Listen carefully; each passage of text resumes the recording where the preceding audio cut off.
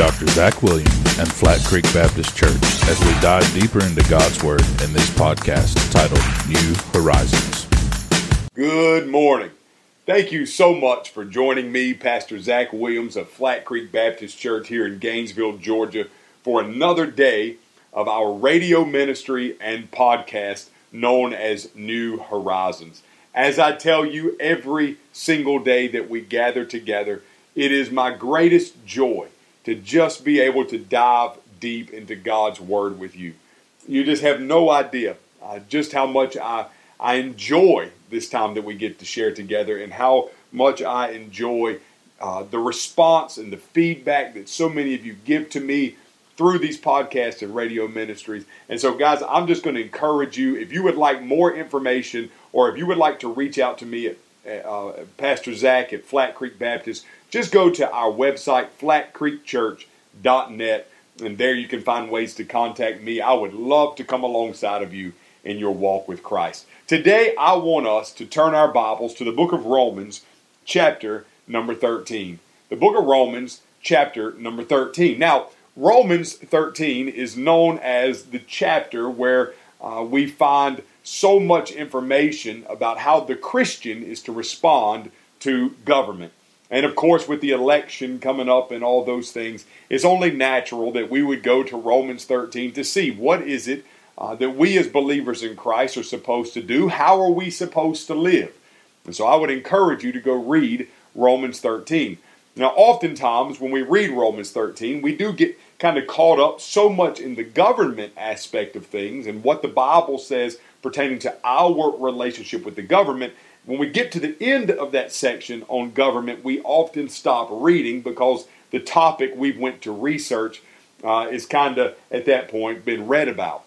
But guys, there is a very important lesson to be learned at the end of Romans 13, and it's Paul's writing to the church. Now consider the day in which he lived. He's living in the empire of Rome. As a matter of fact, at this point when he's writing Romans, probably even imprisoned for his stance on the gospel.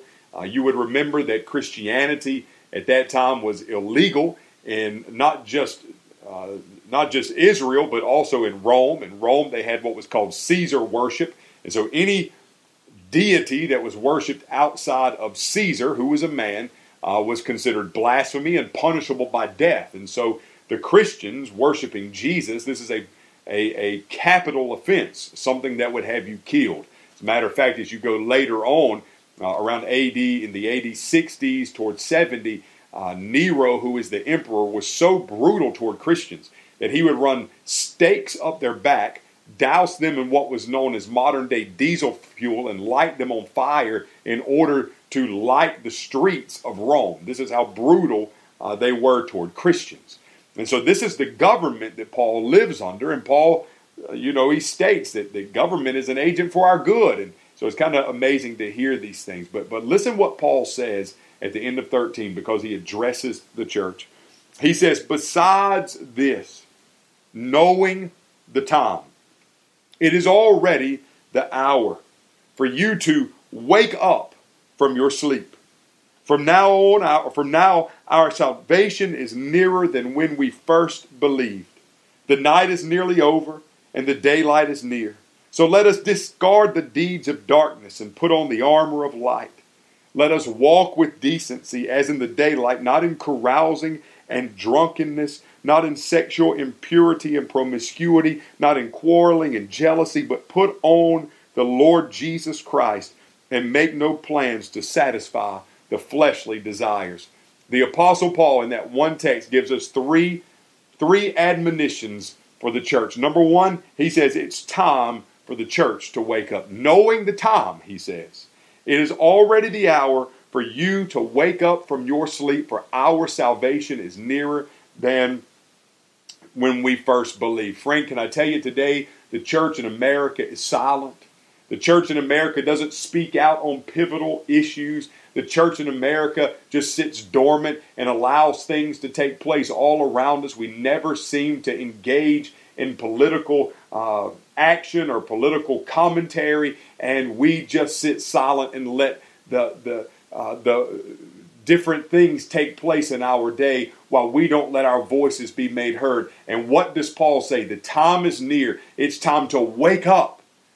The Lord Jesus Christ, his return is closer today than it has ever been. In church, we cannot sit idly by, silent, while the world goes to hell. We must wake up and do the work of Christ. Paul says, secondly, the church, it's time to clean up. Not just time to wake up, but it's time to clean up.